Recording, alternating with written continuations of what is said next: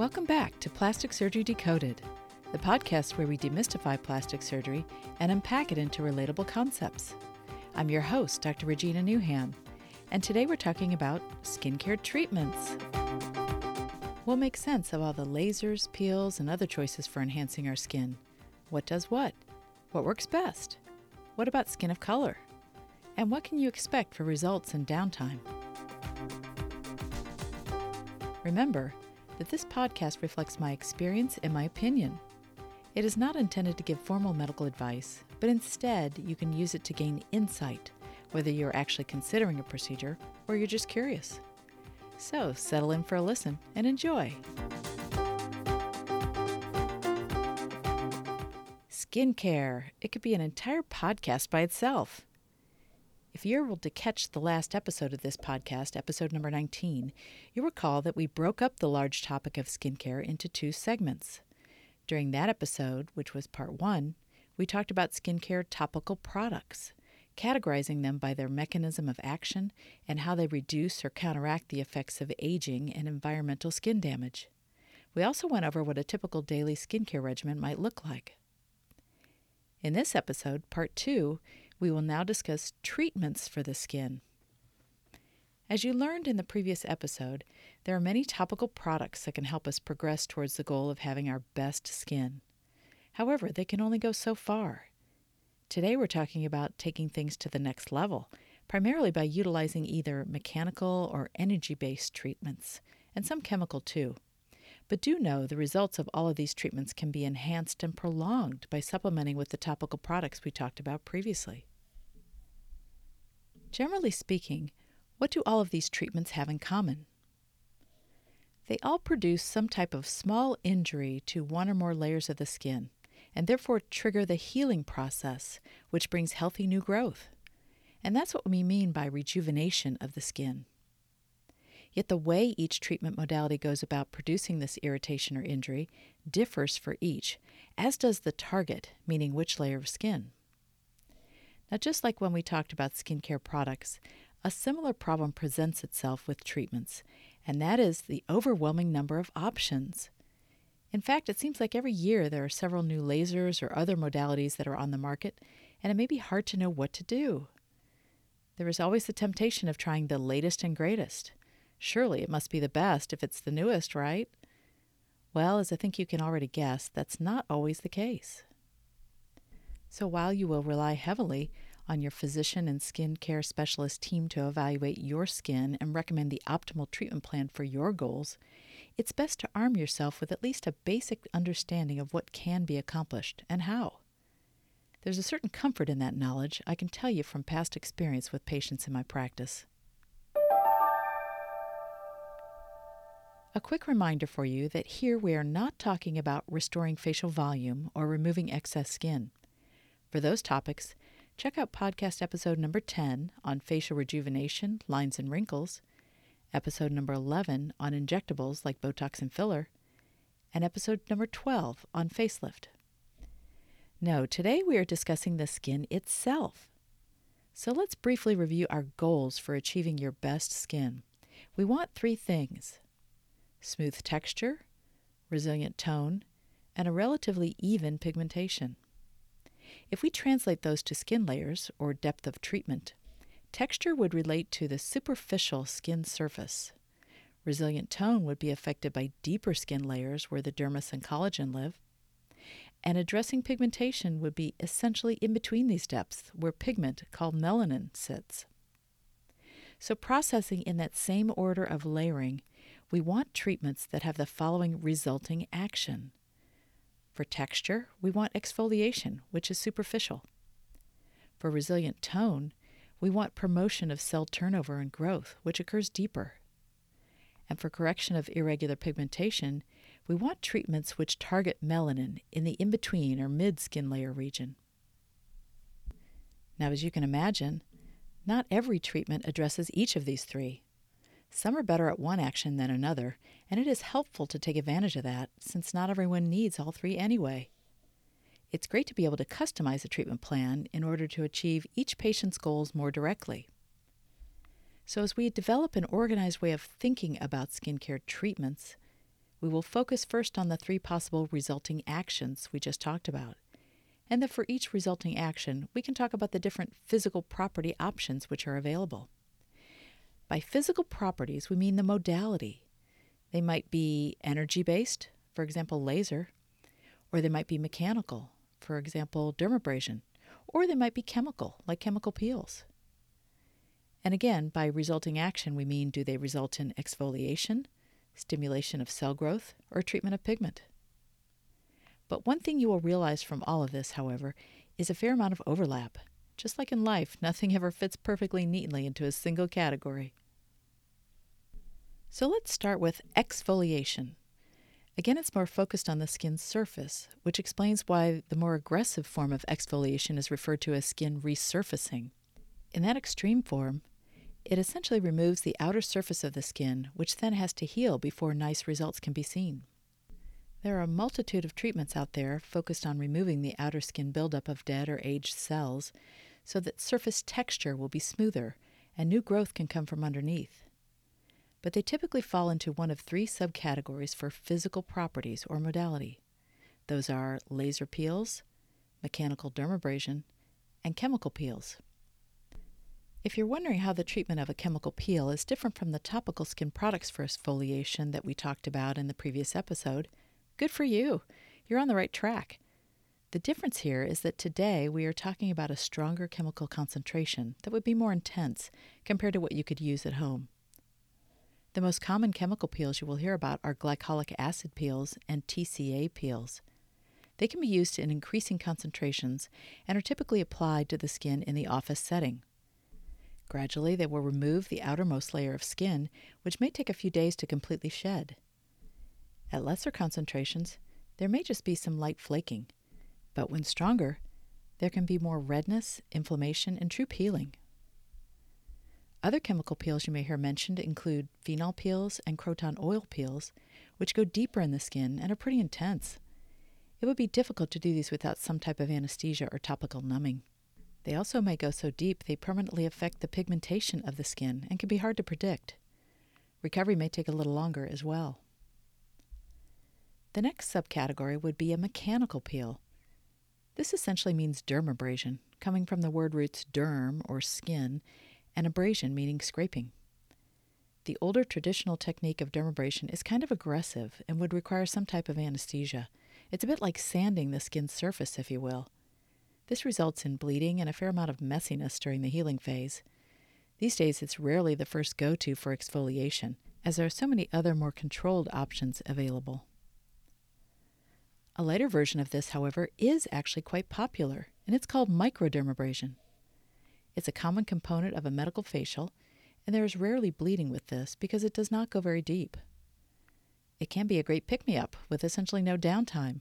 The skin feels pretty smooth after this, and it's a nice add-on treatment to other modalities.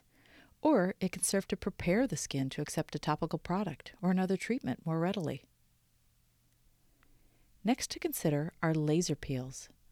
Lasers are a great tool in general because the depth to which the skin is treated can be more accurately programmed and controlled, much more so than either a chemical or mechanical peel. By the way, the word laser was never really a true word originally. It's actually just an acronym that stands for Light Amplification by Stimulated Emission of Radiation.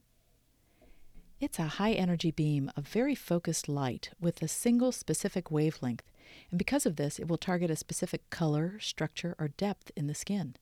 For example, a CO2 laser targets water in the tissues. An erbium laser targets the color red, such as in tiny blood vessels. When the laser hits its target, the energy in this beam is converted to heat energy, which obliterates the target. So the lasers used for exfoliation are considered ablative lasers. An ablative laser means kind of what you might surmise. It ablates things. In this case, it heats and vaporizes the superficial skin layer. A lighter laser peel can be used to prepare the skin for some other deeper treatment, but at a more aggressive setting, extensive exfoliation can be achieved. Essentially, it accomplishes that skin resurfacing we talked about earlier, and after healing, there is generally a smoother skin texture. Ablative lasers result in varying degrees of temporary redness, crusting, and peeling of the skin, so definitely more healing time is involved. That translates to more downtime, but also to more noticeable results. One way to shorten downtime, however, is to use a fractionated technique, which administers the ablative laser just in pinpoint dots aligned in a grid pattern and spares the skin in between the small dots. This in turn speeds recovery, because the spared skin in between the dots can help grow new skin cells faster, and that means less downtime than with a full field laser, though perhaps not quite as dramatic results. Still, it may be preferential to someone who really cannot afford as much downtime with their lifestyle. What about the aftercare for exfoliation or peels? In general, there is a variable amount of time when the skin will be crusting and weeping, leading to peeling, and there is a noticeable redness afterwards. The more aggressive the treatment, the longer the period. Certainly there are some very specific care instructions which would be given, depending upon the treatment type, but aftercare focuses on comforting topicals to reduce heat and to promote speedy healing. For those interested, right after a resurfacing or exfoliative treatment could also be an appropriate time to apply a growth factor serum or platelet-rich plasma, known as PRP, to boost healing and to try to maximize rejuvenation results. And sometimes painless LED light treatments can speed up healing to reduce inflammation and redness as well. It's important to avoid picking at any skin that is flaking off, which could lead to scarring, and to avoid much sun exposure.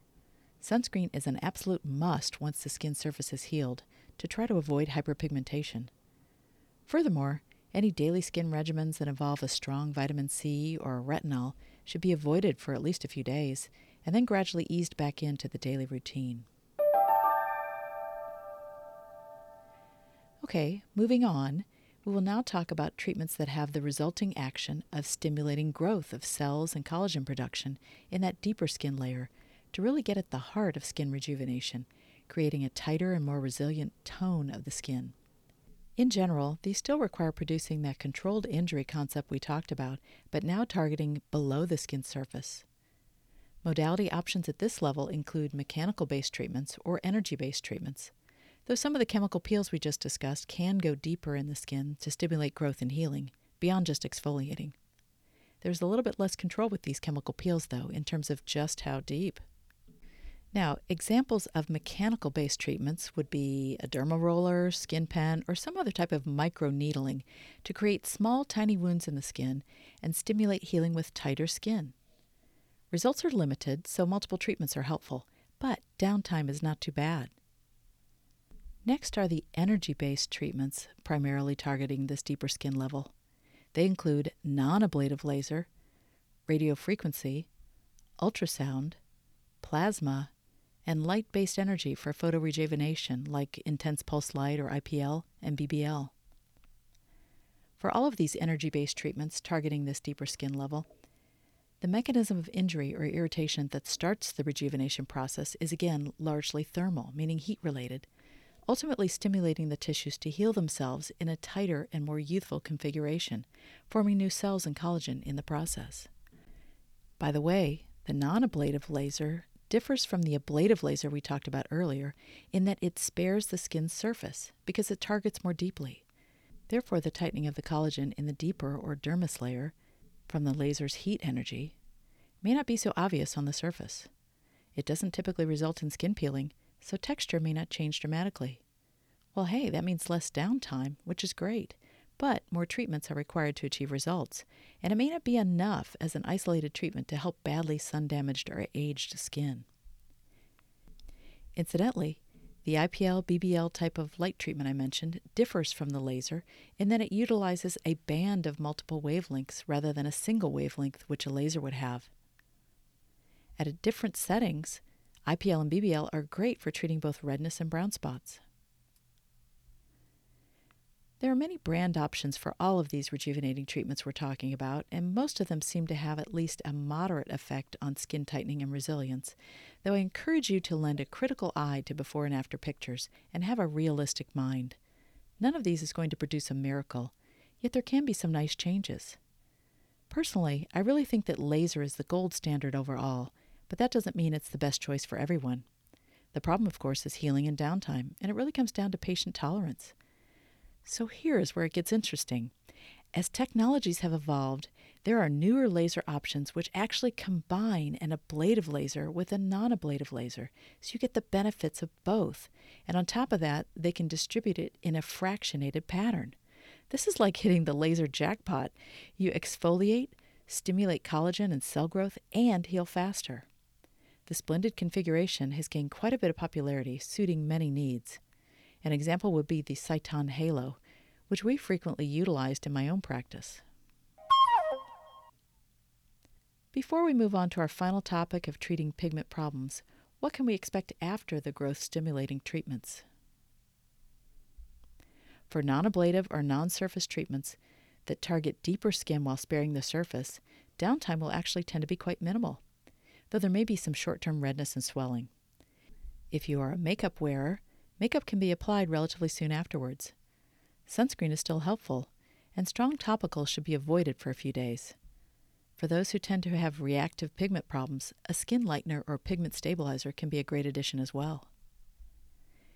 Being primarily aimed at collagen production and cell growth, it's interesting that results with these particular treatment modalities continue to improve and improve over time, even after the treatment sessions.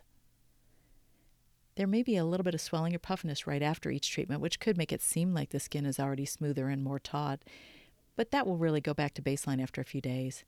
Often it may be 3 to 6 months before someone can reliably assess their maximum results. And hey, what about the concept of pre-treatment? A lot of practitioners feel that if you're trying to get the most out of your exfoliative or growth-stimulating skin treatment, it can be helpful to pre-treat the skin with a good skincare regimen for a few weeks, including a retinol and a pigment stabilizer. This gets the skin in good precondition, so then the treatment modality can actually accomplish more rather than wasting its time on doing basic cleanup. By the way, while we were talking about pre-treatment, so to speak, topical numbing could be utilized 30 minutes or so before the treatment begins to help with some of the more aggressive modalities, which might be hard to tolerate without. Now, let's round out our conversation by talking about the resulting action of improving pigment issues. As I alluded to in the previous episode about skincare products, pigment problems can be difficult to treat. Often the goal is to try to lighten up the irregularly dark areas so that they become similar to the remainder of the baseline skin color. And irregular pigmentation from age or sun damage, or even melasma after pregnancy, is a potential problem for all people of all skin colors. So while we're at it, let's go over the 6 classic Fitzpatrick skin types relating to baseline pigmentation. Which one are you? Fitzpatrick type 1 is very pale skin, often with blonde or red hair. It always burns in the sun and never tans. Type 2 is fair skin that burns easily and tans somewhat, but poorly. Type 3 is medium to light olive skin that tans but after initial burning.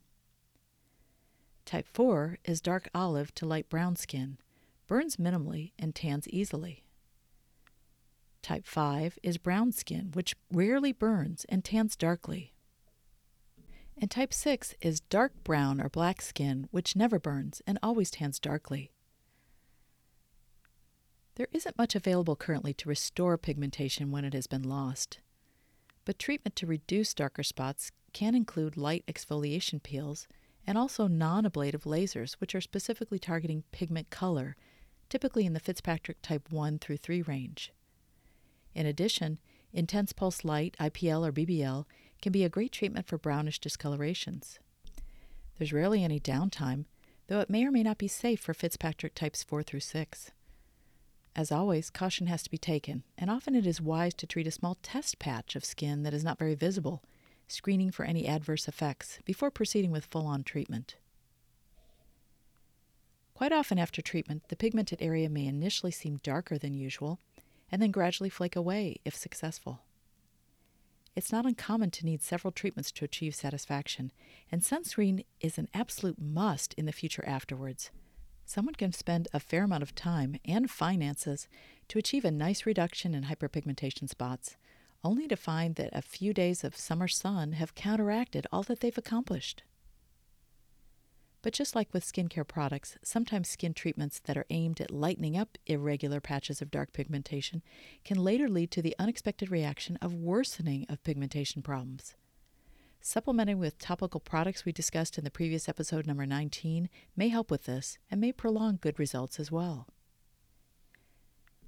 And that leads to a few additional words about treating skin of color, so primarily Fitzpatrick types 4 through 6, with any modality for any reason, whether the goal is exfoliation or anti-aging or treatment of hyperpigmentation. With baseline pigmented skin, it's best to gravitate towards treatments which produce the least amount of inflammation, because treatments producing inflammation often have more risk of stimulating darker pigmentation or even problematic scarring in darker toned skin. Overall, less aggressive treatment is key when treating skin of color. And again, a hidden test patch can be of benefit, as is a consultation with a provider experienced in treating skin of color. We talked about a wide variety of treatments during this episode, but what are the generalized risks related to all of these skin treatments? Even though, fortunately, complications do not occur very often, they could include prolonged inflammation, meaning redness and swelling, pigment problems, both too light and too dark, external scar problems, burns or skin breakdown requiring prolonged healing, and rash or allergic reaction to any chemical that might be used. Almost all are essentially treatable, though I do have to say, on rare occasion, some of these can be quite resistant to treatment. A couple of additional things to note. If a patient has a history of cold sores, then they would be likely placed on pretreatment with an antiviral medication, as any of the modalities we've been talking about could set off a flare of this problem. Secondly, as you might imagine, it's generally considered wise to avoid all of these skin treatments during pregnancy. Not only could there be congenital problems that arise, but skin sensitivity may be unpredictable during these 9 months as well. Phew, we've covered a lot. In fact, at some point you might consider it helpful to listen to this episode again, just to solidify the new knowledge. But for now, I'll sum up with 3 final thoughts about skincare treatments. Number 1, in general, despite all of the claims you may hear to the contrary, remember that the shorter the downtime and the healing phase following any treatment, probably the lesser the magnitude of result, and the more frequent maintenance treatments will be required. Plain and simple. There are patients who wish to have as much result from a single treatment as possible and are willing to undergo the downtime necessary for an aggressive treatment, which could be even a couple of months. But others prefer modalities which have much less downtime, so each person has to weigh their priorities. Number 2, I often found the best skincare results come from a combination of treatment modalities, each targeting different things, though not necessarily having all done the same day. There are some fantastic results I've seen with combining different treatments, rather than focusing on just one. But here's where the expertise of your practitioner comes into play and is of great benefit. Number 3, the modalities that we have discussed today, even in combination, have limits. They can rejuvenate the skin somewhat, but possibly not as much as you are thinking, so factor that into your judgment. And though skin treatments may turn back the aging clock, they do not stop it. Aging will indeed continue, yet at least it will have a new starting point after treatment.